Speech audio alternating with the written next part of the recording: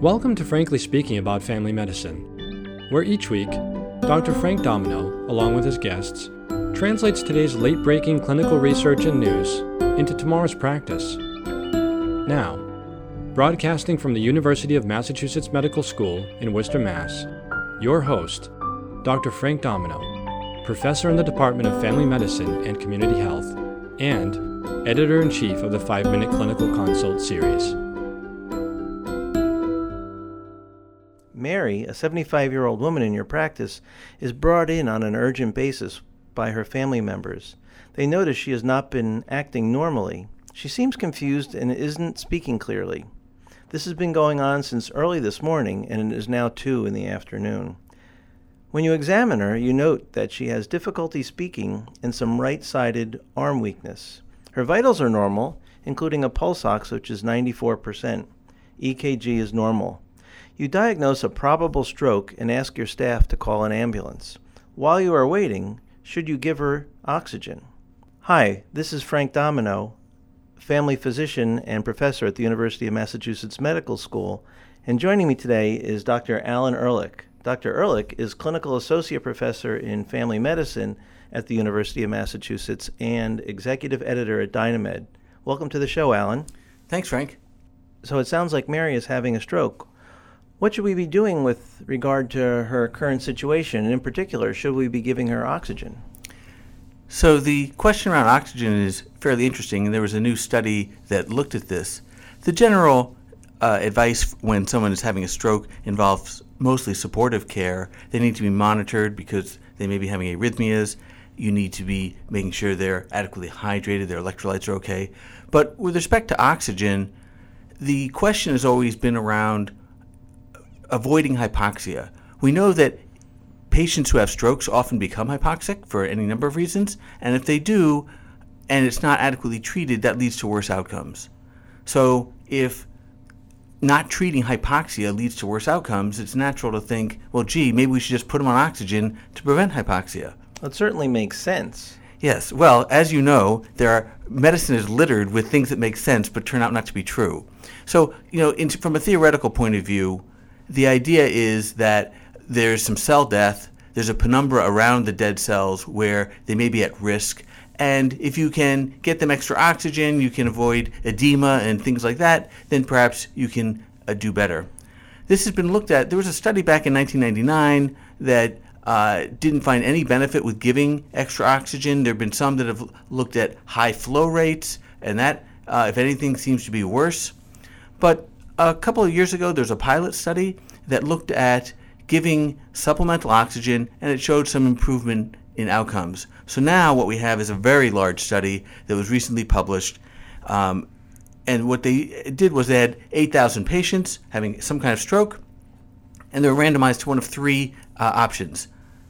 No supplemental oxygen, continuous supplemental oxygen, or just extra oxygen at night.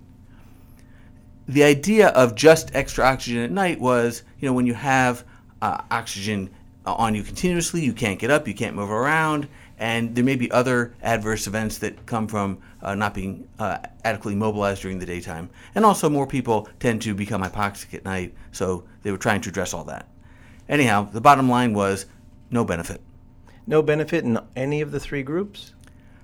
No. The no oxygen was just as good as the same outcomes as night only or continuous. And what they also, this was a very large study. They had many subgroups. They analyzed based on age, based on comorbidities. They analyzed based on what the baseline oxygen was. And no matter how they sliced or diced the data, there was no benefit. That's really interesting. I mean, as you said earlier, this makes good sense, but turns out not to be so. So going forward, how do we change our practice? Well, I think we need to realize that oxygen is not entirely benign, and it's really helpful for people who need it, but it isn't useful. It makes us feel good at times, or at least, I think many doctors think they're doing something when you put oxygen on a patient. But, Frank, we talked about oxygen in acute myocardial infarction previously, and we found, again, if you're not hypoxic, it doesn't help. So the key is to see, does the person have some need for oxygen? Now, hypoxia is the most common need. Sometimes there are other things. If somebody was severely anemic, so they've got low oxygen carrying capacity, perhaps you'd want to give them some supplemental oxygen or something like that. But the point is, you need a very specific reason to do it. It's not a default thing that I should do just because it looks like we're doing something. So in addition to being hypoxic, you mentioned here a pulse ox of less than 94%. Are there any other indications to add supplemental oxygen? Yeah, so the 94% threshold is what the American College of Cardiology would recommend. They suggest keeping people at 94% or above. The Canadians actually have a lower threshold. They recommend keeping it greater than 92%. And so we don't actually know what is the optimal oxygenation level, and that's part of the problem. But unless someone appears to be inadequately oxygenating, and again, monitoring their oxygen level is certainly a good idea, I would avoid the supplemental oxygen. How about if their blood pressure is low or they have a history of other medical complications? Do you have any direction there? Yeah, so I think patients who have other reasons why you might want to put them on oxygen, again, go right ahead. So somebody who's got hypotension or somebody who has a rapid respiratory rate and appears like they're dyspneic, or from perhaps they have underlying respiratory disease that's being aggravated. Maybe they have a little heart failure with pulmonary edema. Any of those reasons, you might want to start using oxygen even before they reach some magic threshold.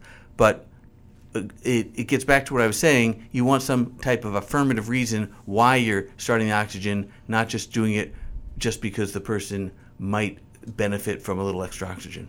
Okay, so to summarize, it appears that in a person who's having an acute stroke, unless there's a reasonable identified benefit that you can consider, adding supplemental oxygen to a patient may not be beneficial and probably runs a small risk of being harmful. I think that's right, and this comes under the general heading of more is less. More is less. Well, that's actually fantastic news. It is challenging in the acute setting to remember that doing nothing is possibly better than doing something. But I think this is reasonable guidance and something we can probably adapt and use as we see fit.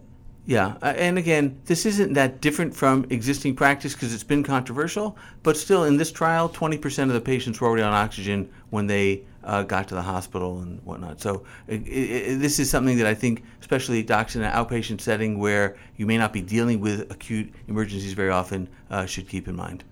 Great. Well, thank you, Alan. This is a fantastic article, and this, coupled with the article we reviewed not that long ago on acute myocardial infarction and supplemental oxygen, really helps expand our understanding of both how to appropriately care for patients as well as remembering that doing more isn't always better. Thanks, Frank. Practice pointer. In a patient who's having an acute stroke, as a minimum, keeping a pulse ox at 94% is a reasonable thing to consider. If the patient is not hypotensive or likely anemic, oxygen provided supplementally in the acute setting may not provide any benefit. Join us next time when we discuss the role of exercise as a preventative agent in seasonally associated depressive symptoms. Thank you for listening to Frankly Speaking About Family Medicine, brought to you by Pri-Med. For more information about the article referenced in today's episode, look under the resources section of the episode landing page. Need help reaching your CME credit goal this year? If so, please browse the more than 300 free CME accredited activities now available on Pri-Med.com. We want to keep making this podcast better with every episode, so we need your feedback. Tell us what you think by submitting your feedback via iTunes, Google Play, Stitcher, or log into Pri-Med.com and submit your feedback at the bottom of the episode landing page. Thank you again for listening.